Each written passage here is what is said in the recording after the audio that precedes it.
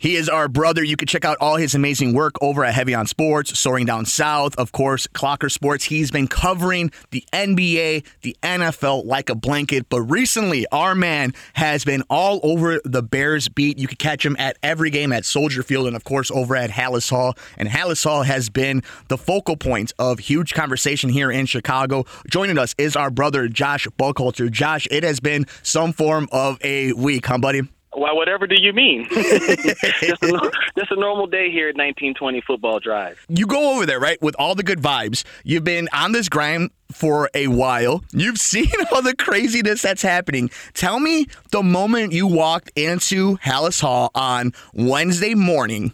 What was the feeling like by the time you left Wednesday night? So coming in Wednesday morning, I was hoping to hear some logic about, the collapse in week 2. And things just kind of spiraled out of control from there, from Fields' comments about feeling robotic on the field to the resignation of Alan Williams. By the time I left, I felt like I came and sat in on a different practice. I sat in on a different team's day-to-day operation because it just seemed like so much turmoil from an organization that's projected so much confidence this offseason. So you've been talking with the beat reporters, and I've always said this. You and I have talked about it off air, how I believe, and I think it's a sentiment a lot of us in the industry, that Chicago beat reporters from all walks of life, from the sky and fire to the Bulls, Bears, Cubs, Sox, and everything in between. We have some of the best in the industry, some of the most fair, the most thorough. What were the emotions like for the beat reporters when the first press conference from Justin Fields happened to when we were starting to get reports from Ian Rappaport and Adam Schefter that there wasn't this rumored raid in Hallis Hall? What were the emotions and talk between people in the industry like? So the Justin Fields stuff kind of got everybody buzzing because it was a clear sign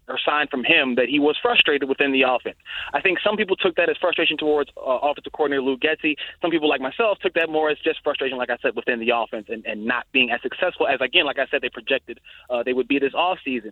The Williams thing kind of took everybody by surprise because nobody in the building had any of that information or felt that was even a thing, right? We were all wondering what was going on with Alan Williams, sure, but nobody said anything about a raid or any of the other mess and nonsense that was going on about him. And for one thing, I just want to say, I hope that this is a lesson to everybody who was spreading those things to just kind of pump your brakes whenever you see something and you can't verify it, especially in today's social media age. That was kind of nasty stuff, man. And I think that's something that I'm not sure the public quite understands, that you can't take that back. Once Pandora's box is open, this is now something that the Bears have to address, players have to address. We've seen attorneys make the rounds on Chicago media. I mean, this was something that from the most experienced beat reporters to the front office, this really took hold on a day where we thought that Justin Fields was going to be the big story. But amongst all that, you lost your left tackle. You have, staring down the barrel, an 0-3 start against Kansas City. And Justin Fields is talking about Luke Getsy, and you're coming off a horrible loss to Tampa Bay on the goal line on the other side of the field. Like, this feels like it's week 15, 16, 17, and we're getting ready for this crazy change. It's only week 3, Josh. Yeah, again, I think it's a shock to their system. I think that they truly believed in what they were doing this offseason, and now that they've been punched in the mouth with all this, as Ryan Poles termed it today, adversity, injuries, coaching turmoil, quarterback unhappy. These things are all happening at the same time. And I think one thing people have to remember, too, this is still a first-year group of people, from head coach to general manager to the offensive coordinator to the defensive coordinator who's now – like, these are all first-year guys. So everybody's learning together, and part of their learning has been their messaging, which has not always been great. They've been secretive of things when they maybe didn't need to be. And so now you have this kind of – I don't want to say fractured, but there's this friction between them and the media that does cover the team, because when you don't tell anybody anything, that leaves speculation about. And so it's been very hectic, and it's so fast. But again, Poles spoke today and sounded as calm as ever. I think that's what his job is supposed to be. I'm writing about that right now for Clocker Sports. I just don't know how they can write this, at least not this week. It's only going to get worse because they're probably going to get the doors blown off against Kansas City. So this is my big issue with the coaching staff, whether it's the front office, and I wonder, somebody who's been there from training camp all the way to where we're at right now, Josh, what did they do in the offseason to address the concerns that are still haunting them to this day? Whether it's at left tackle, when you have a late-round second-year player that you haven't been able to get any competition from him. The fact that you don't know what's going on with Nate Davis, and granted, it's a personal issue, but there was no transparency between that and this offensive fixation with screenplays and what we've all noticed, right? We don't have to be football experts to see what is going on with Justin on the field, that something just doesn't seem right. How I know you can you are able to break down what they think they wanted the message to be across. But how can that be the message if they didn't do anything to prove that that's what their goal was? So I've been asking along those lines since training camp ended, actually, because I wanted to know how could they be so confident without having seen any of this in the preseason. And the answer that I've been getting, and even got to today a little bit, was that it's so different from the preseason to the regular season, it wouldn't have made a difference. And Luke Getsy compared it to 7-on-7 in the preseason. Well, in my uneducated eye, it looked like they could use some 7-on-7 just to work through some of the mechanical issues and of the play. In training camp, they were keeping him in the pocket. I noted that several times, actually, during my daily practice recaps, that Fields was just not using his legs as much. Even teammates noticed it, and it was viewed as a good thing.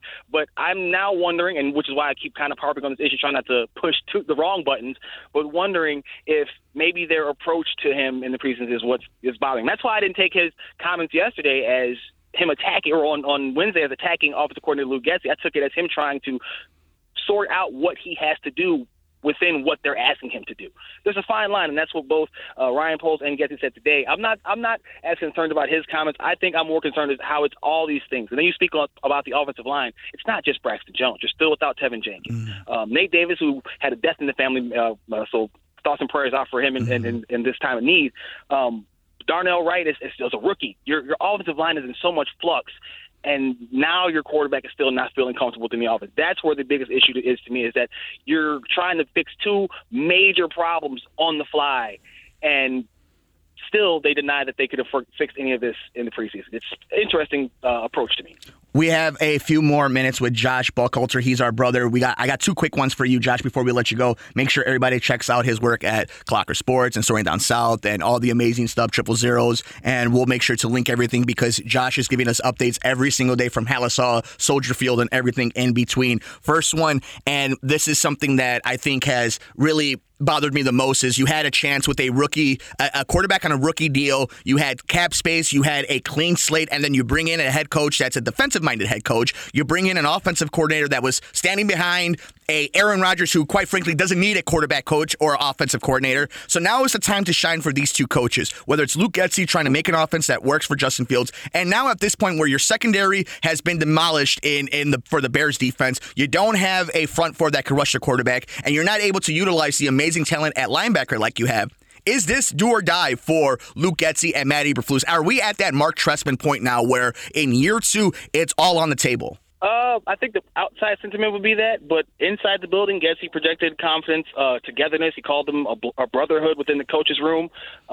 They sound like they're going to all go together. I don't know how that's working within the building. I'm not privy to those conversations, but there doesn't sound to be any lack of faith in anyone. However, this is a results-oriented business, and the further things go along, without any positive results, somebody's head is going to roll. I will say, I think the larger issue here is probably how the Bears have gone about doing this. When you marry the front office with a roster, you have to give that front office the ability to mold the roster how they see fit. Now, I'm not saying that they don't like Justin, but I feel like there was just a disjointness because they didn't select him, that they had to then shed down some salary, and you kind of lost last season to figure out what Justin Fields really is. So now you're trying to do it this year, and everything. Again, I go back to that. Everybody's in their first time on the job in this role. Now they're trying to figure out how to deal with these things on the fly because they haven't had to deal with these things before. It's part of the reason why people kind of downed the hiring of Matt Eberflus, because he's a defensive coach. And even if Luke Getsy was able to work with Justin Fields, that success is only going to mean Luke Getsy probably leaves. So it's a lot of the naysayers' points coming back and coming to fruition, but it's also kind of just the growing pains of a young front office, a first-time head coach, a young quarterback, all learning together at the same time. It's rough, man. It's rough. What do you think Kevin Warren thinks about this entire situation? I would love to hear that because one of his roles was to come in and handle the messaging, and it's almost seemingly gotten worse since he's come on board. I'm not blaming him for that, right? But he's got a lot to clean up in that regard, and how they kind of disperse their information and handle stuff on a normal basis, so that when things like this happen, there's not this kind of contentious relationship where people are kind of just racing with whatever because they know they're not going to get much from the organization itself. Josh, you're doing the Sports Lord's work. You're doing amazing stuff over at Heavy on Sports, of course, Clocker Sports and Soaring Down South, whether it's the NBA, the NFL, We look forward to all your updates over on Josh G. Buck over on Twitter. You get some amazing clips and some amazing recaps of what we've seen. And congratulations to you for all the recent success. And of course, more than anything, congratulations to one of your first full-time seasons being right from the fire into the pan, from the pan to the fire. Congratulations, brother. Appreciate it. That's Thanks, our man. boy. Appreciate it. Of course, our guy, Josh Buckhalter. We got more coming up here on the Sports Cubicle. I'm Mike Mercado.